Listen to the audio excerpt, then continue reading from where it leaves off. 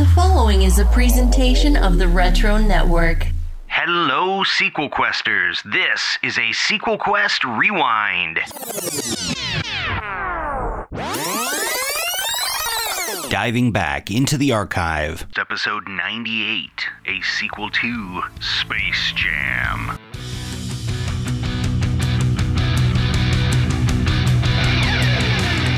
Welcome to Sequel Quest, the podcast where Adam, Jeff, and Jeremy invite you on a cinematic journey to create prequels, sequels, and reboots to your favorite movie franchises. Joined by special guests along the way.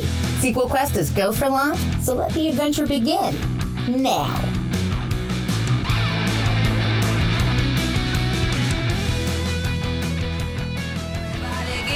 It's time to slam now. We got the real jam going down. Welcome to the Space Jam.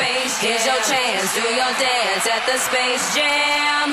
All right. Welcome, zany cartoon animals and professional sports stars alike, to the Sequel Quest podcast. Tonight we are proud to bring you our brand of loony podcasting, but allow me to introduce you to the squad of hosts with us tonight. First off, it's the man who just got his jump shot denied by a 12-year-old girl at a street pickup game. Howdy, Jeff. Hey, howdy. Next, it's the man who knows baseball and will likely tell us why Michael Jordan had no business playing the game. It's Jeremy. That is false. And maybe I can be of some assistance. You didn't know Dan Aykroyd was in this picture? No, it's me, Adam. And back again for a three-peat performance, the man who's got a great idea for a new team name, the Ducks. But seriously, what kind of Mickey Mouse organization would name their team the Ducks? It's the man, the myth, the legend, Eric. Welcome back. Thanks for having me, three-peat. Hey, so this is one of those films that I know is very near and dear to a lot of people who grew up in the 90s. People seem to love Space Jam from 1996. If you were not a child of the 90s, maybe this doesn't ring a bell. Jeremy, why don't we just give him a plot synopsis right off the top? After winning the third championship with the Chicago Bulls, Michael Jordan announces his retirement from basketball and declares his intention to play baseball. Meanwhile, deep in space on another planet called Moron Mountain, an outer space theme park, Mr. Swackhammer sends 5 tiny aliens known as the Nerdlucks to go to Looney Tune Land and capture all the Looney Tune characters and take them to Moron Mountain. But the Looney Tunes think of a plan to find a way to escape slavery on Moron Mountain. Bugs Bunny decides to defend themselves by challenging these scrawny aliens to a basketball game. The Nerdlucks cheat, using their strange powers to steal talent of 5 NBA stars, Charles Barkley, Patrick Ewing, Muggsy Bogues, Larry Johnson, and Sean Bradley, which they'll ultimately transform themselves into the tallest and most muscular Monstars. It's up to Michael Jordan to help the lonely Looney Tunes play a basketball game and win versus these villainous Monstars. If the Monstars win, Swackhammer gets the Looney Tunes, along with Michael Jordan. So they're playing for their lives here, people. And if you needed the short version, Michael Jordan, animated animals, and Bill Murray, who we didn't mention. And Wayne Knight. Oh, of course, Wayne Knight. So, the Looney Tunes. Headed up by Bugs Bunny, we got Daffy Duck, we got Sylvester, Tweety, Porky Pig, Wile E. Coyote, and it's interesting when you look back at the history leading up to this point. 1996 is the first time they actually got their own movie, like a real movie that had a single story that they were all participating in. Because if you guys know Looney Tunes in some history, if you've seen the cartoons over the years, which most people have of a certain generation. Ours might have been the last to really see them in any great rotation. But they started out as Merry Melodies, which was a competitor to Disney's Silly Symphonies. And in fact, those were headed by 2 early Walt Disney collaborators.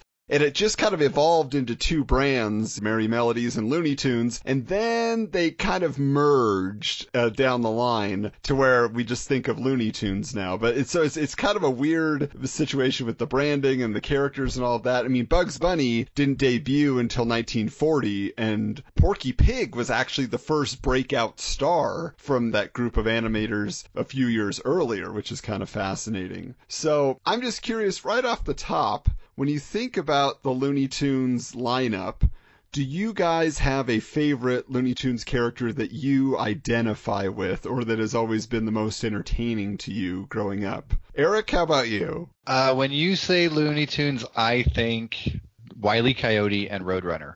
And I remember coming home from school, and I would watch those. I loved seeing how Wile E. Coyote was going to get destroyed, usually by a black hole painted on something. Yeah. And I love those sounds. Like, I just love everything about Wile E. Coyote and Roadrunner. The rest of them, I was kind of like, but definitely those mischievous acts out in the desert got me going. They're probably some of the most inventive. Chuck Jones did a great job with all of those. How about for you, Jeff? It'd kind of be a tie between, I loved Yosemite Sam. Something about Yosemite Sam. I was always rooting for him, but he would never beat that stupid rabbit.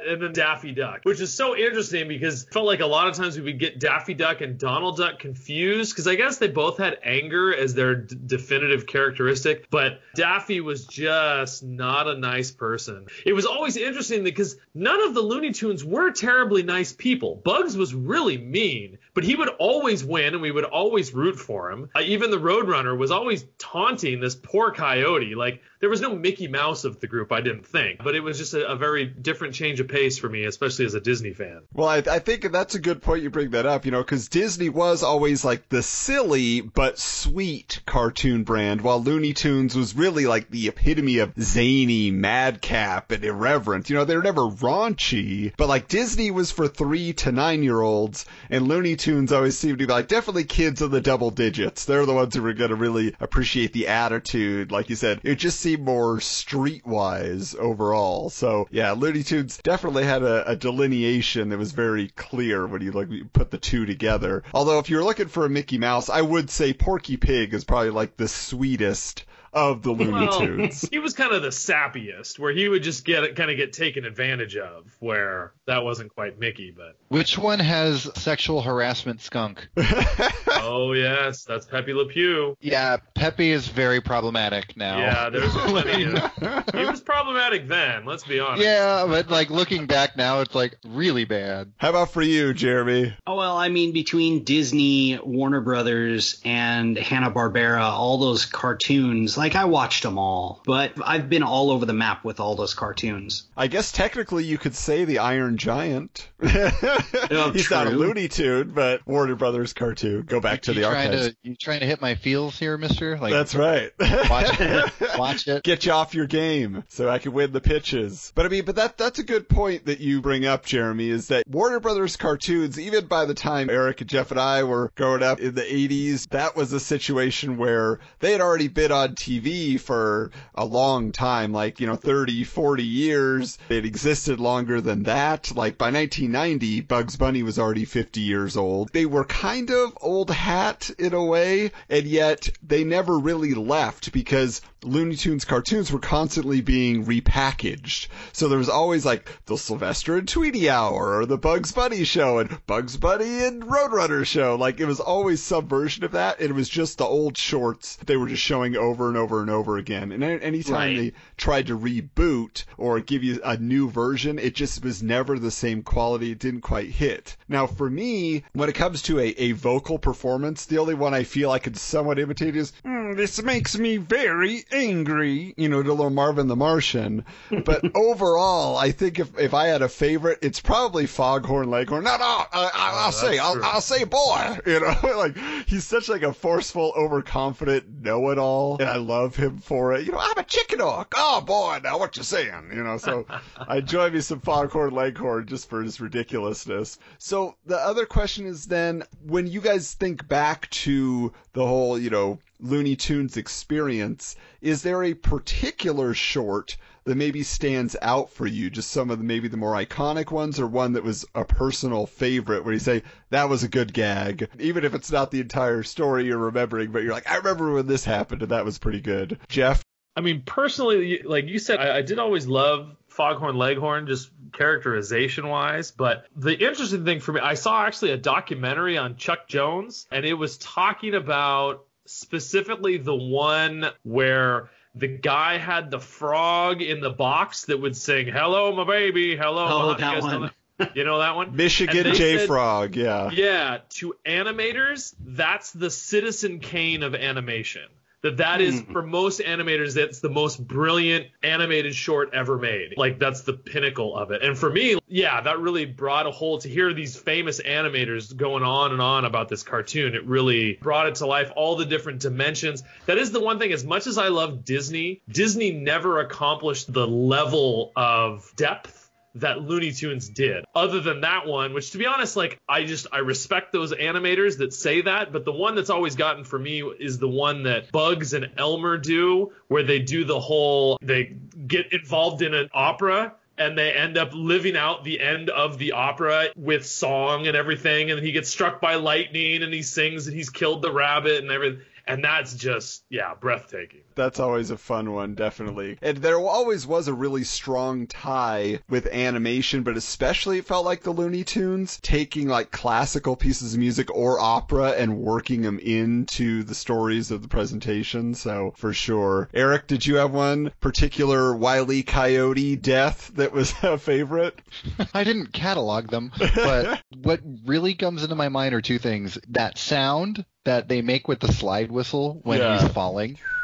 And that's a sound that you will hear if you listen to cartoons or watch cartoons for like the rest of time. Anybody falling from a height, they'll use that sound. Right. And it's one of those iconic sounds that's in my mind. And then I've always, like, growing up as a kid, I thought for sure there was an Acme company that I could order all of these things from, and they would arrive out in the middle of nowhere, and it was like the greatest thing. And now we have Amazon. So I guess that's kind of happened. Soon enough, and the drones will bring it right to you. Yeah, all exactly. A good time. So I just thought Acme company was like the coolest, most real thing, but it didn't exist. And I only later found that out in my life. Now, I know for me, the duck season, rabbit season, where you have Bugs versus Daffy, and Elmer Fudd is trying to decide which one he's going to shoot. That whole game that they play is probably just one of the most clever deals, and it's classic comedy. It's something you see in a lot of, like, back and forth, back and forth, back and forth. I'm saying what you're saying, and now you're saying what, oh yeah. And, so I think the thing that I love about that too, though, is in the Looney Tunes shorts generally, there wasn't a whole crossover. It wasn't a shared universe. You had Sylvester and Tweety were a duo, Roadrunner, Wile E. Coyote were a duo. It wasn't like you always had them interchanging. Occasionally like Daffy would team up with Porky or something. So to have Bugs and Daffy together, and like Jeff said, just kind of the differing attitudes there, even though, Daffy started out as more just like a big moron, like he wasn't focused on becoming a star like he seemed to be later, which actually reminds me, if I was going to pick one that's like really close to me for nostalgia purposes, do you guys remember the opening to the 1989 Batman VHS?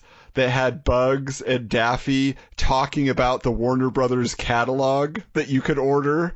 No. You don't remember seeing that? Oh. So like every time I'd pop in the Batman VHS, like there they were telling you about all the stuff you could buy. They would have like, they would draw Batman shirts on Bugs and stuff like that. Like it was hilarious. And like a Batman cap, so they were all about like buy our stuff. So anyway, I guess technically, I don't know if that really counts, but that was one like I know pretty well. So your favorite memory is Looney Tunes corporate shills? There you go. Yeah, basically. Yep.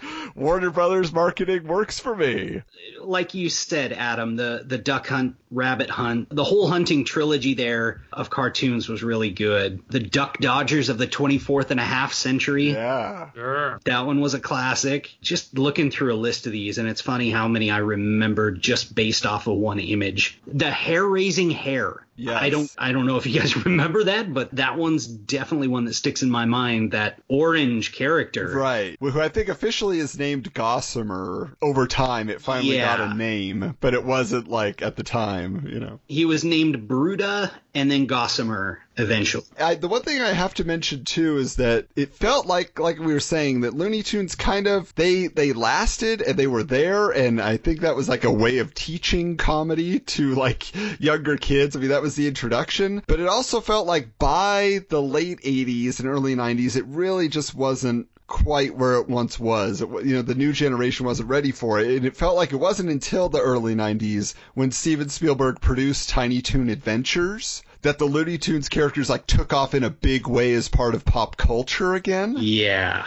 Because, like, I have a copy of the Bugs Bunny 50th Anniversary Collector's Magazine that I bought as a kid. And it has, like, this big announcement that Tiny Toon Adventures from Steven Spielberg is coming. You know, and he says, basically, he always preferred Looney Tunes to Disney, so that's why he wanted to bring them back into the spotlight. But that show was huge. Like, you guys remember that, right? Yeah. Tiny Toon Adventures? Yes. Yeah. It's that interesting thing that I think speaks to what you're talking about, Adam, is that if you ask me, Tiny Toon Adventures was nothing like Bugs Bunny. It was way, way more mellow and way more PC and like for me, I loved Tiny Toon Adventures, and then I would watch old Bugs Bunny and I was like, whoa, this is way different. Well, I don't know. I'm going to disagree with you there because I feel like, I mean, there were different censoring groups that had popped up during the 80s, so I'm sure there were different standards and practices on some level. Like, people probably weren't going to get shot in the face with with a hunting rifle, like the double barrel, you know, like it was back in the day, but there weren't so many explosives. But at the same time, they really did, just like Looney Tunes would grab pop culture, movie actors, and famous people of the day and put them into their shows, and you wouldn't know who they are today unless it's like Clark Gable or somebody every once in a while. But they did that in Tiny Toon Adventures. Like, I remember like Michael Keaton's Batman showing up, and Madonna and Cher and Roseanne Barr. Like, not that they were doing their own voices, but as caricatures, they were there. But you're probably right, it was toned down slightly.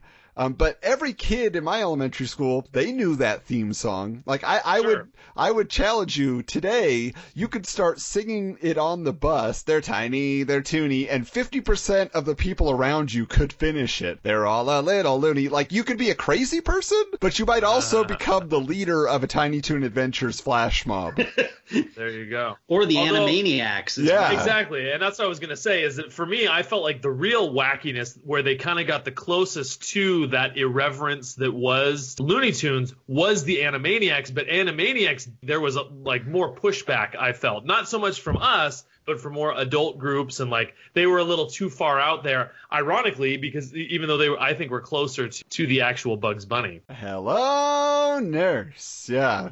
Which was interesting because Animaniacs then spun off Pinky and the Brain. Like, they got their own show, and then it was Pinky and the Brain and Elmira from Tiny Toon Adventures, so that was a weird crossover. And then Tasmania was another big one. Oh, yeah. Yeah. Even to a lesser extent, there was Freakazoid, which I always thought was great, but it just didn't quite connect with people. And then Hysteria. Don't try to teach us things. Come on, Warner Brothers. You don't have any of your classic characters in there, and you're just going to teach us about Christopher Columbus? No, thank you. Do you guys remember how big Taz was as, like, the breakout character of the 90s? He was like that 90s extreme attitude. He was it. Which is ironic because he's a non-character. It's like Elmo in early Sesame Street. He's not even a thing. And then all of a sudden they make him so huge with the characterization and his own, like, plot lines or whatever.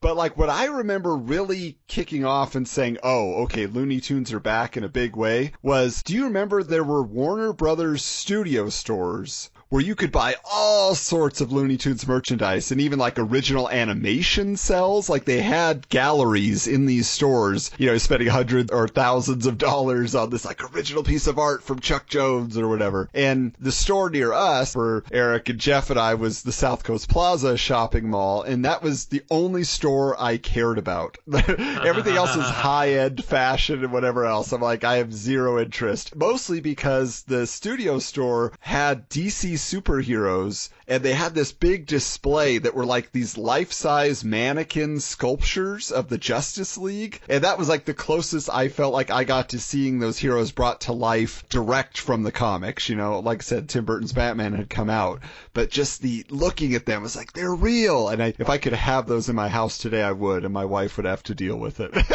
Eric and Jeff, did you ever go to that store? Do you remember it? I remember it. Don't remember going to that store. No. Really? Because like they had a Marvin the Martian spaceship that was like inside. It was like a play area that kids could crawl around inside and push buttons. It had TV screens that played the old Duck Dodgers and the 24th and a half century cartoons and Marvin the Martian cartoons. So like it was always really fun. And you'll definitely remember this then. Do you remember how the Looney Tunes suddenly were appearing on hip hop urban fashion t-shirts? Do you remember this with Bugs and Taz? They had sagging pants and backwards baseball caps, baseball jerseys. They look like thugs. Do you remember this? The Looney Tunes cultural appropriation. That is correct. Yeah. Anyway, we're here to talk about Space Jam, right? And I think, I just think that you want to build. It's like, how do we get to a point where Space Jam could happen? Because it is interesting, is that, and that's one of the things that I'm sure we're going to talk about, is that this is designed to be a Looney Tunes movie, but the way it's remembered is as a basketball movie, as a Michael Jordan movie. It even says, like Jeremy read, starring Michael Jordan. But it should be saying starring Bugs Bunny and featuring Michael Jordan, but that's kind of not how we remember it, I don't think. I don't know. That might have been my curating of the synopsis in reading. Well, he's also on the cover, and like he was very prominently featured because he's Michael Jordan. It says that the two top billed are Bugs Bunny and Michael Jordan. But let's get into that then, because you know we have sports fans here now. You know, Jeremy, generally the baseball guy. Jeff, generally the basketball football guy. You know, and you got Eric, generally the baseball hockey guy. Yeah, no. I don't like baseball. Is that what you're saying? No, I said baseball and football. Football? You've made a terrible mistake, Adam. I feel like we've known each other a little longer than this, right? Is it just all sport just kind of blends together in your mind? How many times did I go to your house and you were watching UCLA football games, Jeff, on a Saturday, and I'd come over? Yeah, because that's what happens on Saturday. Any other day of the week.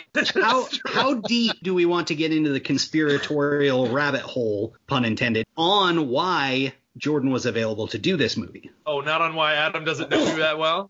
No. That's where I was going. Jeff wants to debate the merits of our friendship. Yeah, and that's what I'm good with either topic. Well, Jeremy, what do you got? I think I know where he's going with this. All right, so was it 91, 92, 93 were the three championships, correct? They are all primed to go back and win it and just keep winning. And all of a sudden, his father is murdered in a random robbery while he was sleeping on the side of the road. MJ decides to retire suddenly and take up baseball, living out this dream for his father. Shocks the whole world. Everybody is just flabbergasted. He is the most dominant player in the NBA. He just won a three-peat. He's at the prime of his life and just randomly disappears. Well, he goes off, plays for the Birmingham affiliate AA team for the White Sox, and now we need to get into a little conspiracy here. So in 94-95, there were some big things going on investigatively. Well, he had a gambling habit, yes? Oh, he did, yes. Yeah. He had a major gambling habit, as did coaches, players, referees. Like, there's some deep investigations going on. And David Stern kind of said, hey, we need you to go away a little while, because if this all comes out, we can't have you in the league. So if you are retired, then we can't do anything to you. If this does surface, or if you're found guilty of having bet on games that you were playing in and fixing them. So there have been a couple great podcasts I've listened to on this Jordan conspiracy, and there's plenty of evidence to support that this is a major reason why he retired and then came back once everything was cleared. Although his explanation that he had accomplished everything he could in the field of basketball pretty much stands, right? Look, you guys know traditionally I am not the world's foremost sports expert. What? However, he is literally the best basketball player ever, like of all time. False. Well, False. No? Completely false. What, I Wilt knew Jeff was coming Chamberlain? in on that one. That's a joke. Magic Johnson? Who are you going to say, Jeff? Larry Are you going Bird? with Kobe? No, Wilt Chamberlain. There's not even a debate. Jordan is in top 5. But anyway, I will admit that he is popularly known today, at least until LeBron retires, as the best player. Yeah, obviously of a certain generation, that's how he was promoted to us as kids. And that's right? the best promoted player of all time. I will agree with that, too. And this is one of the reasons why, I should say. Because it's not like he already was. He'd only won 3 championships. And in the history of the NBA, I mean, Robert Horry won more than 3 championships. It's not that big of a deal. You're but pulling Robert Horry. It's true. He's a big deal, and this made him an even bigger deal. And then his weird friendship or whatever with Larry Bird, and yeah. Well, let's talk about that because, yeah, this is kind of the culmination of so many sponsorships that Michael Jordan had, and that's what I knew him from, right? Because he's doing McDonald's commercials. He's got his Nike commercials for Air Jordans. He has his own shoes. Still the most popular sneaker of any time. Gatorade. Yeah. Hanes, he would do Hanes commercials. All these things that were associated with Michael Jordan. He even had his own line of Valentine's Day cards at one point. I mean, he was on everything. And so it's one of those things where you couldn't escape Michael Jordan. If it was basketball, immediately your brain went to Michael Jordan. And then it always felt like, yeah, Larry Bird was like right there, but not quite because Larry Bird was basically not willing to do as many endorsements, it seems, because he's kind of a curmudgeon. Like, I don't know if he just turned away money or what. No. Oh, come on. He teamed up with Michael on some commercials. Yeah. Yeah. No, I know. He did some McDonald's commercials, yeah. From a non-sports fan's perspective, let me give you some. Now, if you ask me, the story of Michael Jordan begins, in a certain sense, with Magic Johnson retiring suddenly. Because at the time, the NBA was all about Magic Johnson and his rival Larry Bird. And those two teams were in the playoffs every single year. And then Magic retires right as Jordan is coming up. And then Jordan was kind of without a peer because Larry Bird was an old man by the time they started doing Jordan versus Bird. Jordan versus Bird, there was no rivalry between Jordan and Bird. They manufactured that because there was nobody. What are you going to do, Jordan versus Malone? Come on. There was nobody else for him to go up against. Barkley was an old man. All these people were old men. And by old man, you mean like 35. Well, by basketball. By NBA standards, yes. Is younger than all of us. It's true. Yeah, so, I mean, because Michael Jordan, you talk about he's going to be in a movie? Like, what's up with that? But we did have Kareem Abdul-Jabbar in Airplane. He had a cameo in our last episode, Troop Beverly Hills. He's in that movie. He was in a Bruce Lee film. Yeah. There you go. So, I mean, there was some precedent for basketball stars making it to the big screen, but what is interesting is that this film really is the combination of 2 different basketball-focused commercial campaigns. So first, when Michael did his retirement speech, Bill Murray, I just found out about this today because he's in this movie and there's a joke about him being friends with the producer. I'm like, oh yeah, Ivan Reitman made the Ghostbusters movies, so Bill Murray's going to be in this movie. There's more to it. Bill Murray did these press conferences and these fake commercials where he was saying, I'm giving up the entertainment industry and I'm going to join the NBA. And so that was like this whole like Andy Kaufman-esque run that Bill Murray was going on. And they did commercials and all this stuff. And then Michael Jordan and Bugs Bunny were teaming up. I ended up with a tape, the Super Bowl from 1993, and you see Michael Jordan and Bugs Bunny having to outsmart Marvin the Martian and his giant alien creature to get Michael's new Air Jordans back. So that was like the first time you're getting Michael Jordan and Bugs in this animated adventure. So it's kind of like putting those 2 concepts together, and then let's expand that a couple of years later. It takes a couple of years for animation to be put together anyway, and now you have Space Jam out of nowhere. You can have the Looney Tunes in a feature film. You can have Michael Jordan there, and we've seen it before. There's some, precursor to that. The question becomes then, did you guys see this in theaters? Did you guys see this in the 90s? Eric?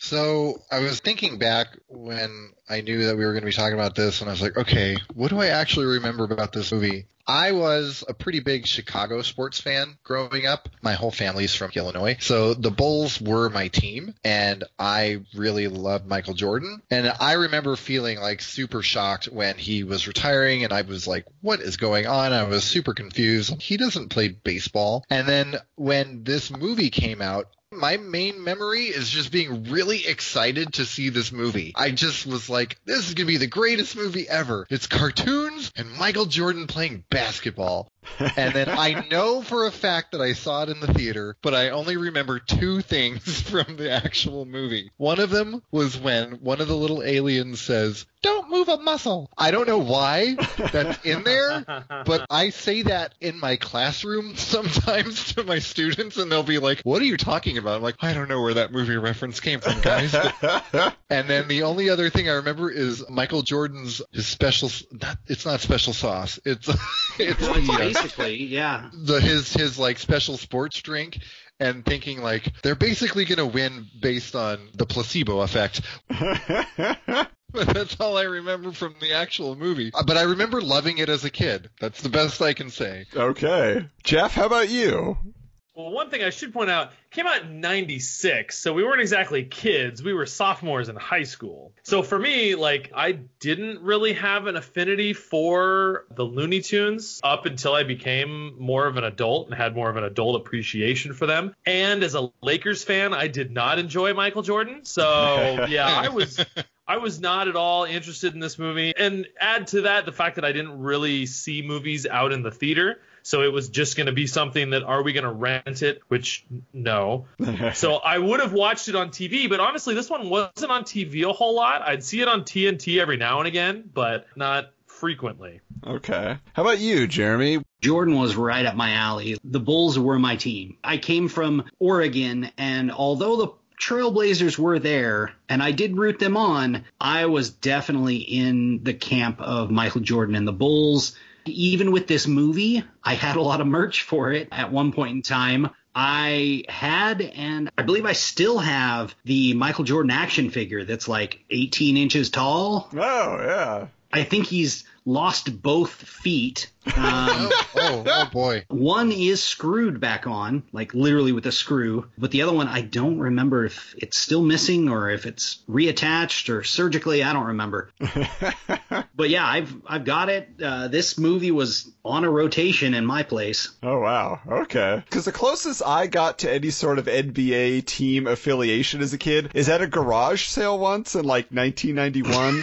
I picked up a hat that said Magic on it, and it had like a star kind of logo, and I wore that hat. I still have pictures of myself. It's my Magic hat, because it's Magic. Not Magic Johnson, not anything. Just, it was Magic to me. I guess I was an Orlando Magic fan, but not really. And even like, as far as like sports and Looney Tunes leading up to this, I don't know if you remember this. This is actually, Eric, one thing I've learned about you recently, which you criminally held back for the 20 years that we've known each other, is that your dad was actually responsible for printing many big trading card sets of the 90s for various sports, right? And my personal favorites, cards based on Marvel Comics characters. And there was a series from Upper Deck called Comic Ball. And I don't know if you guys remember these, but it was like Nolan Ryan and Reggie Jackson with the Looney Tunes out on the field, and they were just in different scenarios. It was kind of like a comic that you would read the whole story by getting the whole set of cards. And I still have a pack of those. That was also as close as I ever got to collecting sports cards. So when Space Jam is coming out, I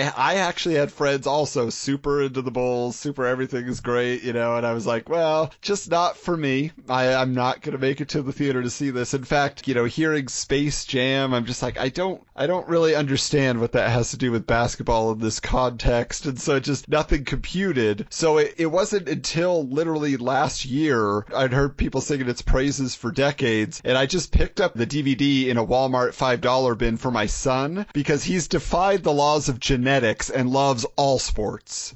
So he's a sports fanatic, and I'm just like, what? Like, I read him comic books when he goes to bed to try to turn him, but he still just wants to play soccer. He's playing t-ball right now. I'm assistant coaching. I don't know what I'm doing. It's one of of those things where I'm just like, all right, we're gonna have to deal with it. And so he enjoys it. You know, he gets a kick out of it. Basketball is one of his favorites. But I'll just be honest, the only reason I would ever go back to watch this movie are the Bill Murray scenes, because he's the MVP. Whether he's on the golf course or the basketball court, he's bringing the funny with his overconfidence and his false dreams of glory. You know, like, he's pretty fantastic. And the other part I'll just mention is, you know, this film also had a huge soundtrack. Like, the soundtrack for Space Jam was everywhere. I Believe I Could Fly by R. Kelly was a massive radio hit. To mention that anymore. Yeah, when I watched it today, I was taking notes on the movie, and the very first note I put was, "Ooh, problematic opening with R. Kelly song."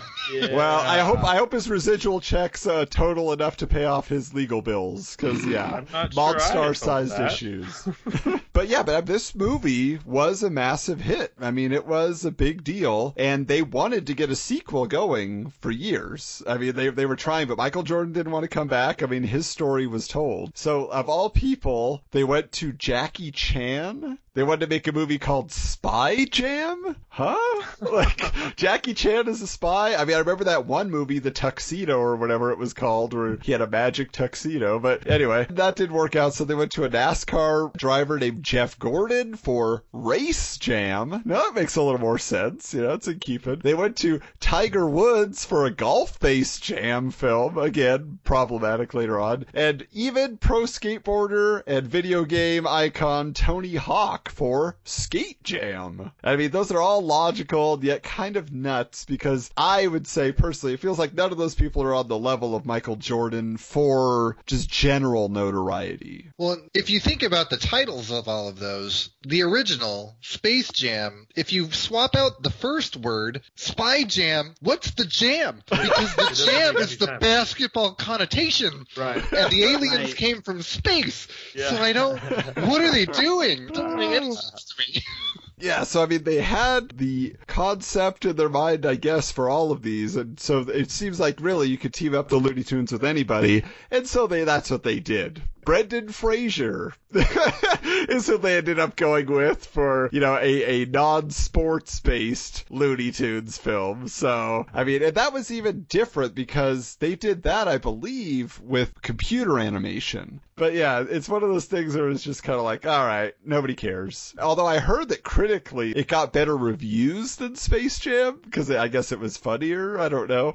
But generally it wasn't received by the general public in such a way. And I guess, like, if you guys could point to an actual entertaining moment, I pointed out Bill Murray, but in this movie and having recently rewatched it, do you guys get joy out of the Looney Tunes themselves? Anybody? Such a defeatist sound. And me rewatching it, honestly, I mean, I wrote down some things, but the only thing that I actually enjoyed was when Bill Murray showed up at the end and just watching him play 5 seconds of basketball, and he's doing the no-look passes, and then he's like, I gotta go ice my knees right now.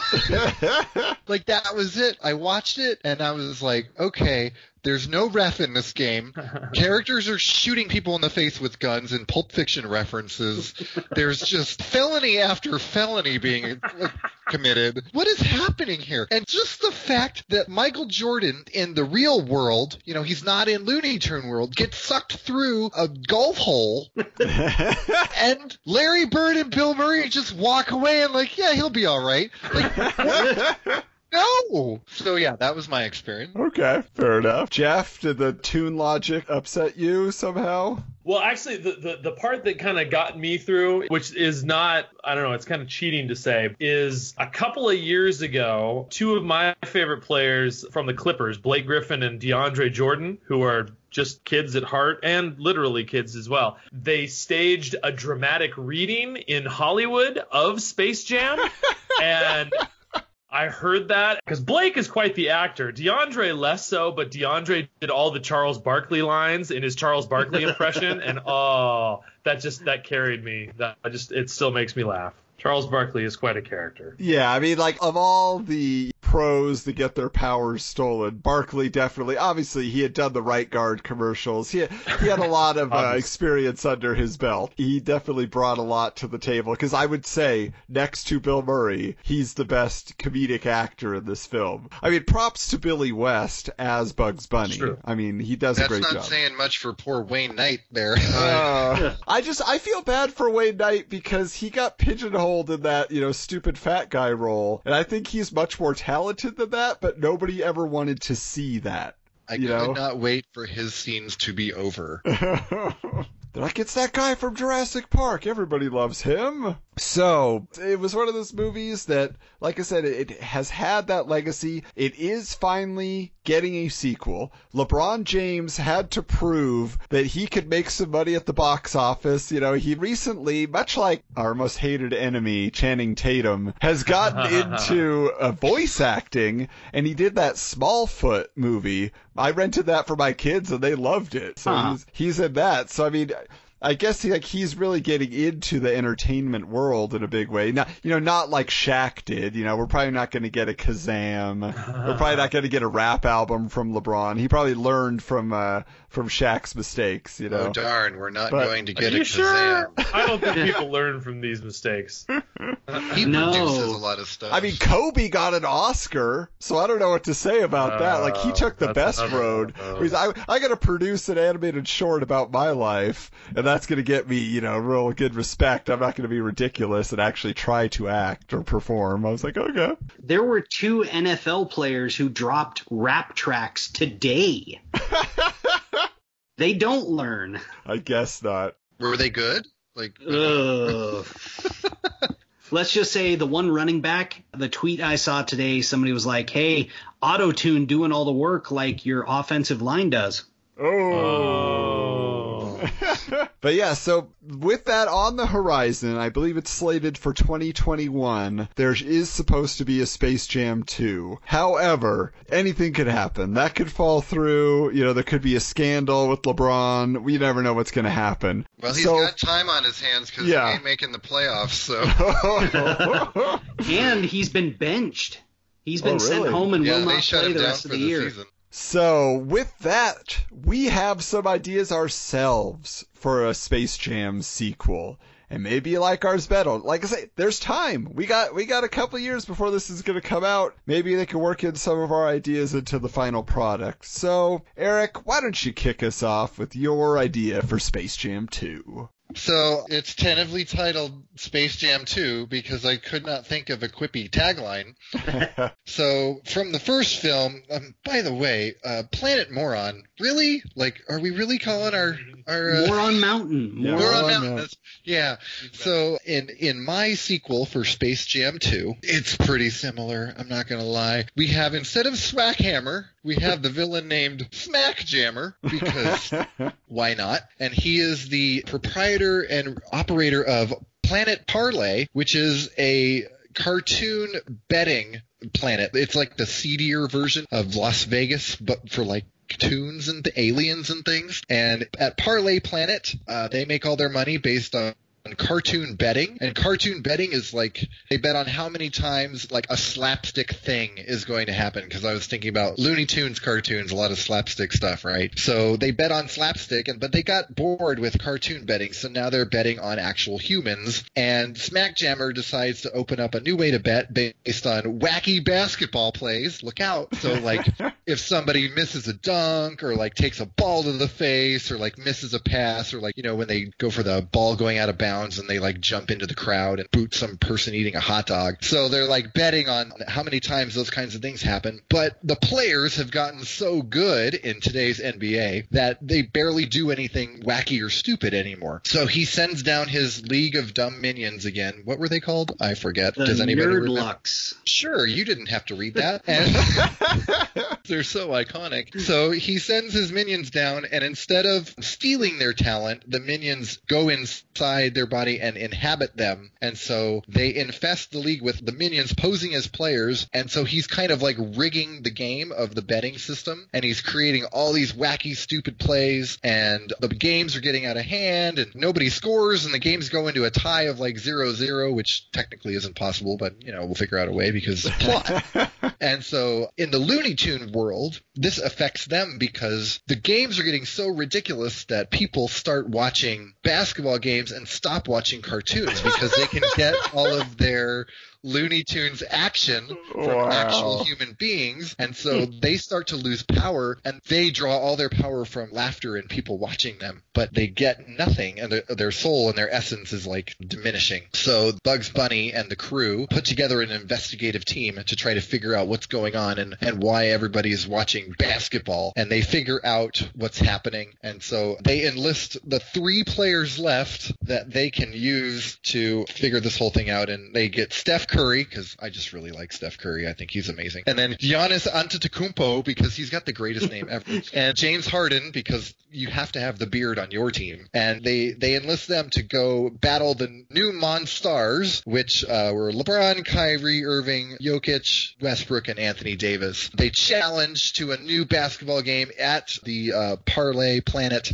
and a wild game ensues with all of the star players, hijinks, cartoons shooting each other in the faces, no refs once again, because why would we have logic this time? And they win, and basketball is saved, and so are the Looney Tunes, because that's what I came up with. You sure did. Wow, what a premise. I have to say, Eric, I knew none of those names except for LeBron. I think that he is the most current icon of basketball that I know. Prior to that, it's Allen Iverson or something. Like, I know nothing. How do you know Allen Iverson? I don't know. All right, Jeff, what do you got? All right, so I'm going in a very different direction because my issue with Space Jam is that it turns into a Michael Jordan movie. So I'm going to call my sequel Looney Tunes Swackstaff. And it takes place after the original film, where Swackhammer's rocket that they put him in at the end is actually off course. So instead of going back to Moron Village, Moron Mountain. Instead, Moron Village. Moron Village, it doesn't go to either of those. It goes to this other planet where the inhabitants end up looking like Marvin the Martian, but they sing everything that they say very dramatically. So as the scenes take place both on Earth and on that planet everybody's singing, but back on Earth, obviously, we don't. So Swackhammer is trapped there, but he learns that there are these 2 very prominent men with somewhat, shall we say, bored wives. So he comes up with this idea that if he could woo those wives, then maybe he could get the power and end up taking over this planet. So what he does is he sends identical letters to each one of the women that says, I'm in love with you, your husband doesn't appreciate you, rah, rah, rah, rah. But both of the women, unfortunately, know each other. So they just share the letters and they go, seriously? So they decide then to contact Earth because they look into this Swackhammer guy, and they get in touch with the Looney Tunes characters and say, hey, can you send some help to deal with this guy? So Bugs and Daffy come in the first wave, and they come up with this plan to get back at Swackhammer. It starts with Bugs, which, by the way, I should point out, the entire rest of this movie now, once they come back to this planet, is all done in song, because we are doing this as an homage to the opera of Falstaff. So Bugs shows up in the disguise known as Mr. Brooke, offers to pay Swackhammer to seduce, or to woo, we're using, one of those 2 women, which he's like, great, now I'm getting paid to do it doubly. But then when he actually meets this woman for the first time, of course, it's actually Daffy in disguise. So they do this really odd sort of wooing thing, and then Bugs in his Mr. Brooke disguise shows up in a jealous rage saying that he's actually the one that's in love with this woman woman that is Daffy in disguise and whatever. So then Swackhammer flees because of all of the chaos. And then as he's lamenting all of the woe is he and stuff like that, he runs into a bartender, but it is Porky Pig in disguise, who persuades him that that woman that was actually Daffy in disguise was actually innocent, because it wasn't her fault that Mr. Brooke, Bugs in disguise, showed up and did that whole thing. So he should try it again, but this time he needs to go in disguise. So they give a disguise for Swackhammer, but meanwhile Sylvester shows up and they tell Sylvester, you play the other woman, but I want you to come in disguise as the Queen of the Fairies. Now we're literally getting into Falstaff right now. So you show up as the Queen of the Fairies, and then all of the other Looney Tunes, you all show up in disguise too, and we'll continue getting back at Swackhammer. So at the stroke of midnight, Daffy in disguise appears, declaring her love for Swackhammer, but then suddenly runs away because she hears the spirits approaching. And that's when the Queen of the Fairies, Sylvester in disguise, shows up, summoning all of her followers who pinch and poke Falstaff as fairies, promising for him to give up his wretched ways. But in the middle of this assault, as Swackhammer is bursting into tears, recognizes that one of the fairies is actually Porky in disguise. Realizing that he's been tricked, they all get a good laugh, and Swackhammer admits that he's been silly, but believes that he's actually bringing out the best in all of them. So then they all sit down to a big happy meal together, and they all agree that the whole world is nothing but a jest filled with jesters. Jeff, I'm sensing a new theme for you, which is going back to our last episode. You're going to take the perspective of the villain from the previous film, and then you're adding your old efforts of always grabbing an existing story. So this is amazing that you're combining these two habits of yours. So, all right, there you go. All right, Jeremy, do you want to go or do you want me to take it? I'm just here for how Adam is going to unsportify this type of sequel, so... Well, I will tell you. So my first impulse, I wanted to call my movie Space Slam. Ooh. And it was going to have the Looney Tunes characters participating in an intergalactic wrestling match with the WWE superstars. Because we did go through a phase with our friends during the Monday Night Wars in the late 90s where we were watching a lot of wrestling. And that was my initial impulse. But I just said, does it have to be sports? No, it does not. But we could still get into a similar situation. Really, you just got to have space in there. So I personally had a great affinity for the Looney Tunes McDonald's Happy Meal, where they combined the DC superheroes with the Looney Tunes characters. Oh, wow. And so I said, how can I turn this into a movie in the vein of Space Jam? So I give you Space Jam 2, Justice Jam. So, Darkseid, a humorless intergalactic tyrant, has finally made his move to conquer our section of the galaxy through an uneasy alliance with the emotionless robotic villain named Brainiac. The Justice League of the DC Extended Universe, consisting in this case of Superman, Batman, Wonder Woman, The Flash, and Cyborg, Aquaman is unavailable, confronts the invaders as they attempt to retrieve a weapon stolen from Apocalypse found in Zod's spaceship that has been docked in Metropolis since the Man of Steel film, because every modern day DC EU plot has to involve that ship somehow. The villains escape with the weapon through a boom tube as they announce their plan to use the weapon to siphon emotional energy from the planet's inhabitants in order to make the Earthlings their slaves that will be transformed into a parademon military force. Cyborg claims that he scanned the structure of the boom tube before the villainous duo retreated, and having been created through Mother Box technology himself, believes he should be able to replicate the wormhole and give chase to Darkseid and Brainiac. But during the Justice League's trip, the makeshift boom tube malfunctions after picking up a television transmission of an old Bugs Bunny cartoon, sending the heroes to the world of the Looney Tunes. Arriving there, Batman and Superman are frustrated by the zaniness of the tunes in this animated world, getting into a nonsensical circular debate with Bugs and Daffy about the ethical dilemmas of superheroing that is comically ended by the Duck and Bunny duo uttering the name Martha in unison. Meanwhile, Cyborg and Wonder Woman find Porky and Petunia Pig to be an endearing couple of porkers. The Flash has found friendship with Taz because he is actually able to translate the whirling fuzzball's seeming gibberish talk due to the fact that his brain can process sound faster than a normal human. Turns out, Taz is a real deep philosophical thinker who's just frustrated by the dum-dums of the Looney Tunes universe. Batman tries to convince the Looney Tunes to help them get back to Earth to stop the invasion, but Bugs makes the Justice League agree to a set of silly Olympic game events before he'll take them through the rabbit hole portal. Of course, the Flash has to race Speedy Gonzalez in the 100-yard dash, but he loses. Batman competes against Marvin the Martian on a giant chessboard filled with Looney Tunes characters as game pieces, but loses when his players go for gags instead of following his instructions. Wonder Woman has a rodeo roping contest with Yosemite Sam, which she wins after Sam accidentally gets roped by her lasso of truth and admits to wearing star-spangled underpants, disappearing in shame. Cyborg competes against Wile E. Coyote constructing gadgets to catch the Roadrunner,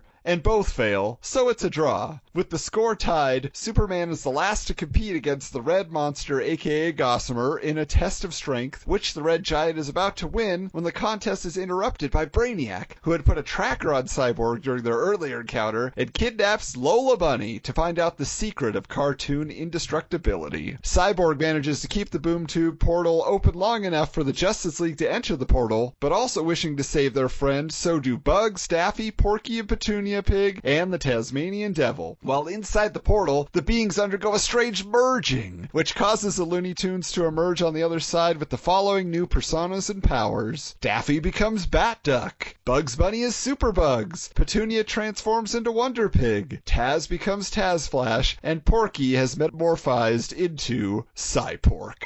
The Justice League realizes they have been depowered, except Batman, who had no powers to begin with, so they give the Toons a quick lesson in using their new abilities on the way to Darkseid's fortress and are attacked by parademons, which the Looney League makes short work of, using their superpowered advantage in silly ways. Brainiac still needs time to activate the weapon, so Darkseid decides to call his secret weapon, Mr. Mixixpidalic, Miss Mixelplick, for the fifth dimensional imp, who is the only being alive who can match the Looney Tunes for sheer unpredictability and wackiness. A reality-bending battle ensues, but the derby-wearing troublemaker is finally stopped by Batman, who uses the power of his mind to trick the villain into saying his own name backwards, forcing him to leave the planet for 90 days. Teaching the Looney League that victory isn't always based on power. However, the distraction of the battle gave Brainiac time to activate the weapon and siphon the energy of laughter from the Earth, turning the planet's inhabitants into miserable, joyless drones. While the villains gloat over their victory, the Justice League covertly rescues Lola and finds the Looney League feeling defeated. But then the Justice League reveals their plan to set things right. Traveling through the boom tube back to the land of Looney Tunes, everyone returns to their original states, and Superman makes a plea for the animated lunatics to bring joy back into the world with their antics. Dropping in at various sporting events worldwide, the Looney Tunes perform some wild gags at the World Cup Championship game, which has viewers from 90% of the world, and then the Super Bowl, which covers the United States. The Looney Tunes' patented brand of slapstick comedy brings lots of laughter and lots of celebrity cameos, which overloads the emotion siphoning machine, causing it to blow up in the face of Darkseid and Brainiac, and the day is saved. The Justice League admit that adding a little humor to their heroic techniques might serve them well, and the Looney Tunes wish them luck as the heroes return home. But Bugs reveals that he held on to a little bit of Superman's flying powers, asking, "Ain't I a stinker?" as Porky Pig gives his classic sign-off and credits roll.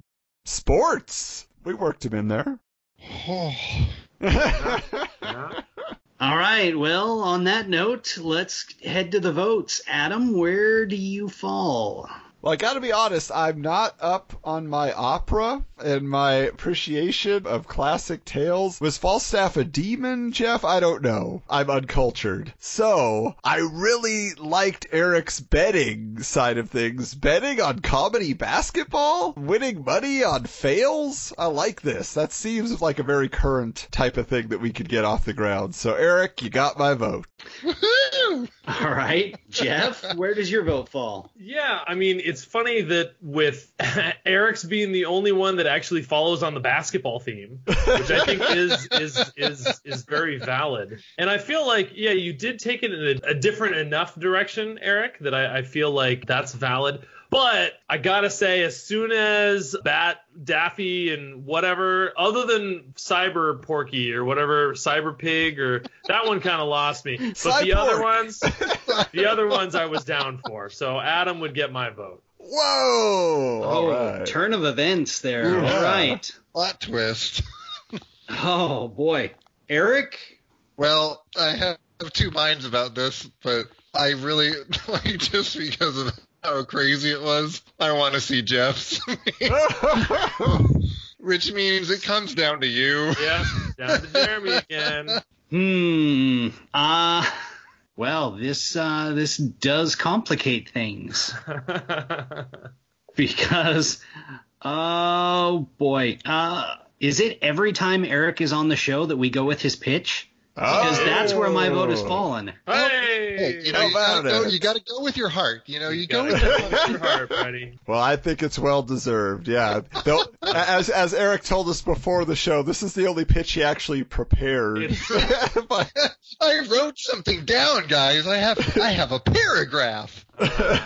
So I mean, first of all, just the system of betting. Like, I'm just imagining, the original concept of them betting on gags in the Looney Tunes cartoon gimmicks. I think that's pretty hilarious because it's going to be like, oh yeah, okay, Cliff breaks off. I'll put $20 on Cliff breaking off, or fake painted tunnel. Okay, that's 100 to 1 odds. All right, although that probably be less than that because pretty common. But like you said, I think that whole mechanic in their betting system would actually be pretty hilarious and give you an opportunity too, I feel like, to get a fun group of cameos in there probably, because you probably could get like Earth celebrities that have traveled to this planet as well as, the intergalactic ones, or people you assume are aliens that would show up. It's just Elon Musk. Like, that's it.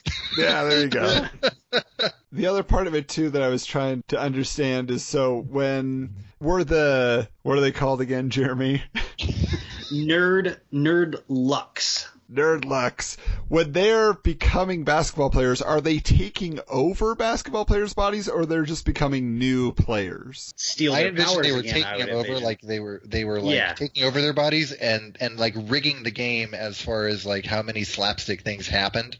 Okay. I think one of my favorite things about rewatching the movie was watching Muggsy Bogues, Sean Bradley, and the rest all act like they were getting taken over by that purple mist and getting their talent stolen. And then, like, just their body gyrations. I was like, wow, that's really bad. I was like, how can I create that on a bigger scale?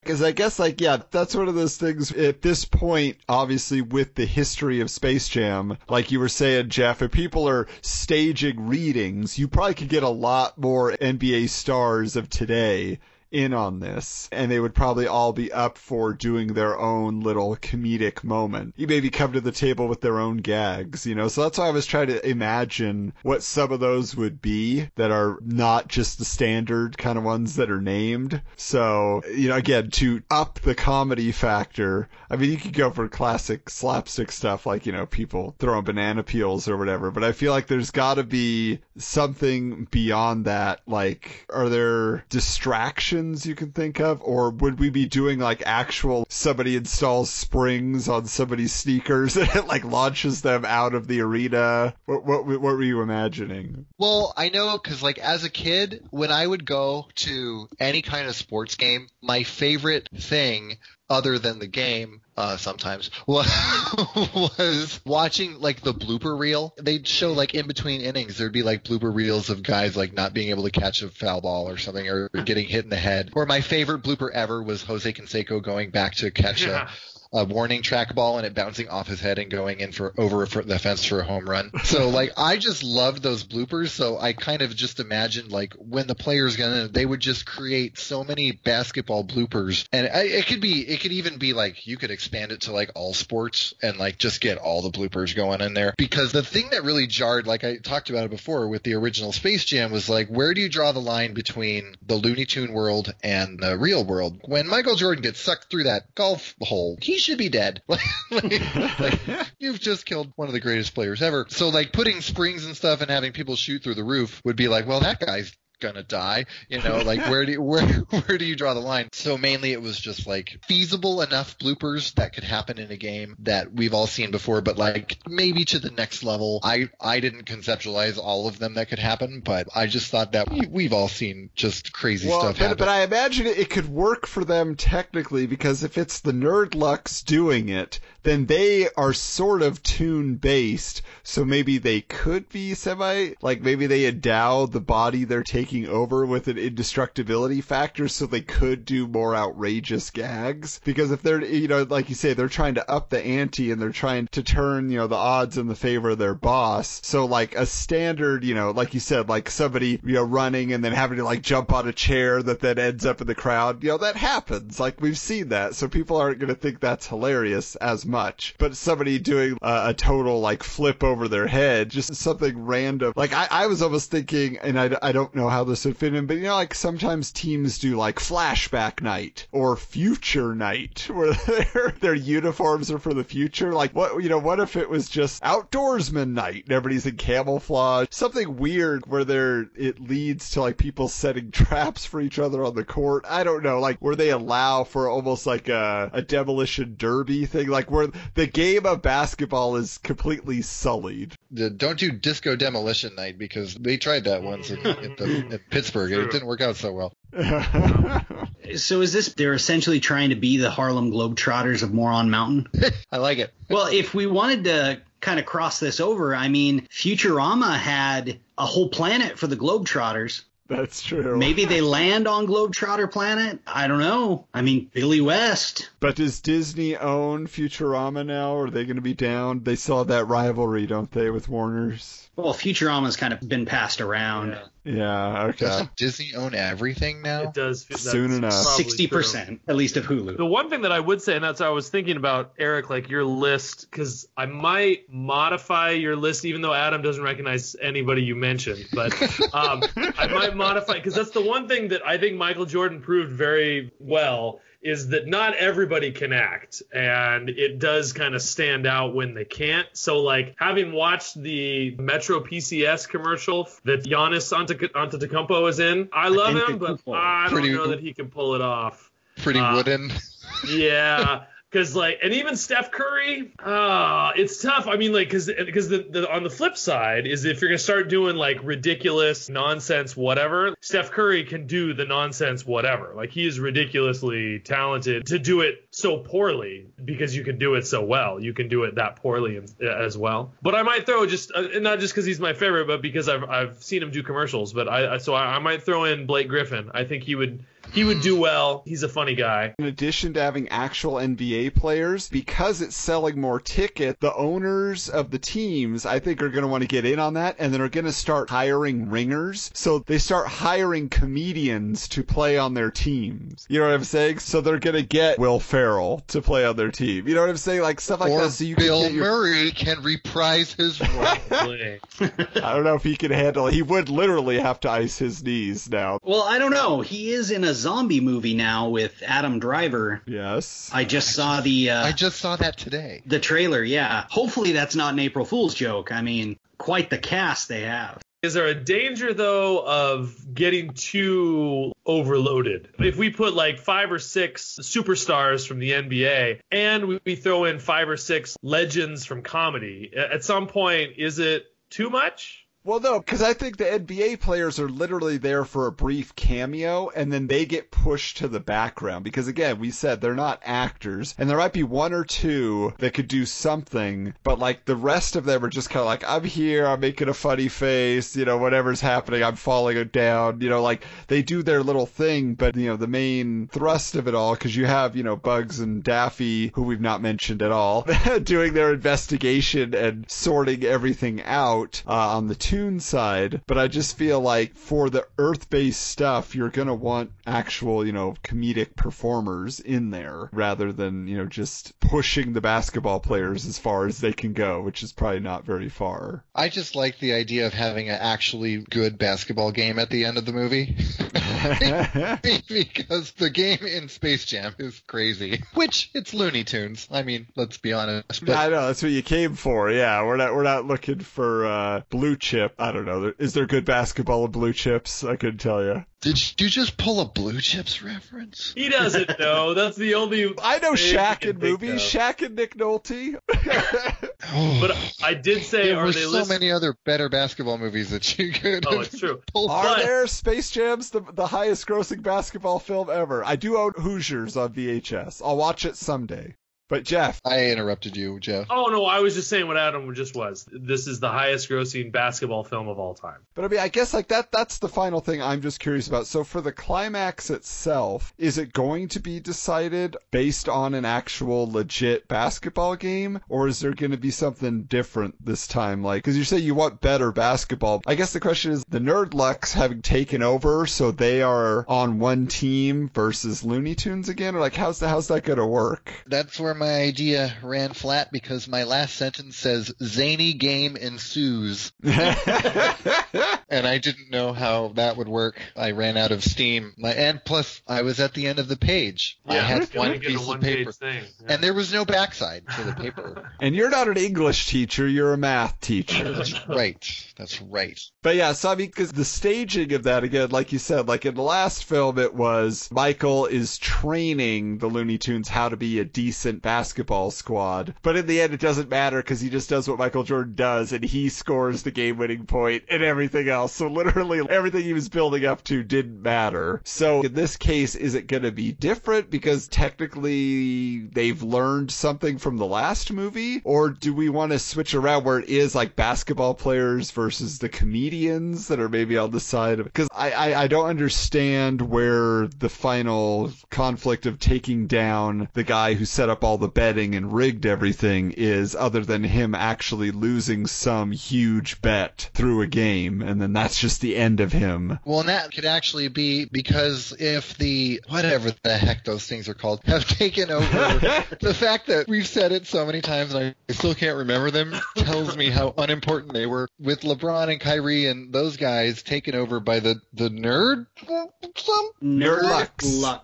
Sure, yeah. I'll remember that. So with them taken over, he can conspire with insane bet. Like everybody bets on this surefire thing that's not going to happen or whatever. Like whatever bet he can make, some prank, some crazy thing that would never actually occur, and he's going to make all this money. But then it ends up they play the actual game on Earth with the real players. But the thing that turns the tide is that the Looney Tunes players actually show up in human world, and then it just shatters everything, and they perform the stunt, and that's how he loses all his money. And I don't know, that's just what I thought of. So right now. Like they're getting the bigger laugh or something? Because right. Yeah, that's what I was trying to figure out. Is it going to be based on the best comedic basketball gag? And the Looney Tunes perform it, and then that gives them more life, and more people are going to want to watch what they do. So basically, by the end, there has to be a Looney Tunes basketball league, like the LBA. So then you have the Looney Basketball Association, and that takes the place so the NBA can get back to where it needs to be and taken seriously, and people that want to watch their comedy can go and watch the other league.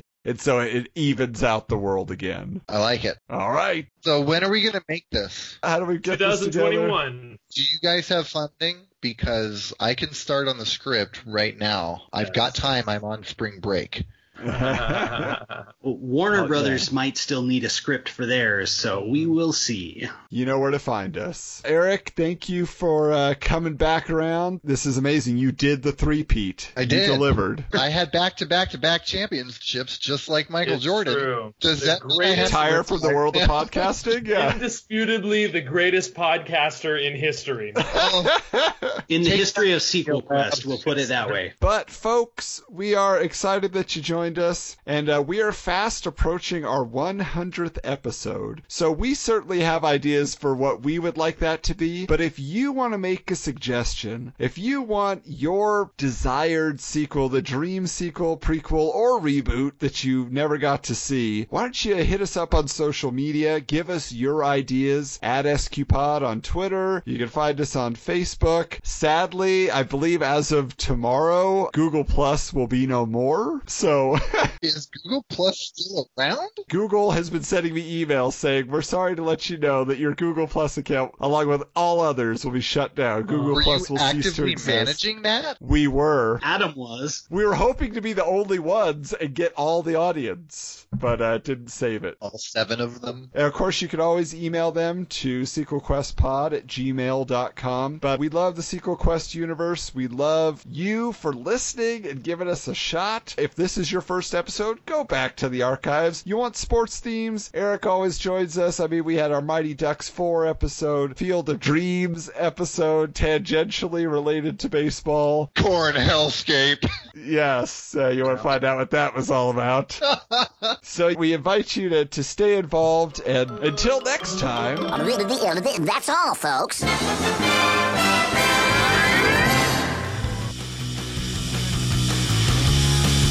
We thank you for listening to this episode of Sequel Quest and invite you to continue the fake movie fun on social media. Submit your ideas for future episodes to sequelquestpod@gmail.com or SQPod on Twitter. The films and characters discussed on Sequel Quest are the property of their respective studios and license holders. No copyright infringement is intended. This has been a presentation of the Retro Network.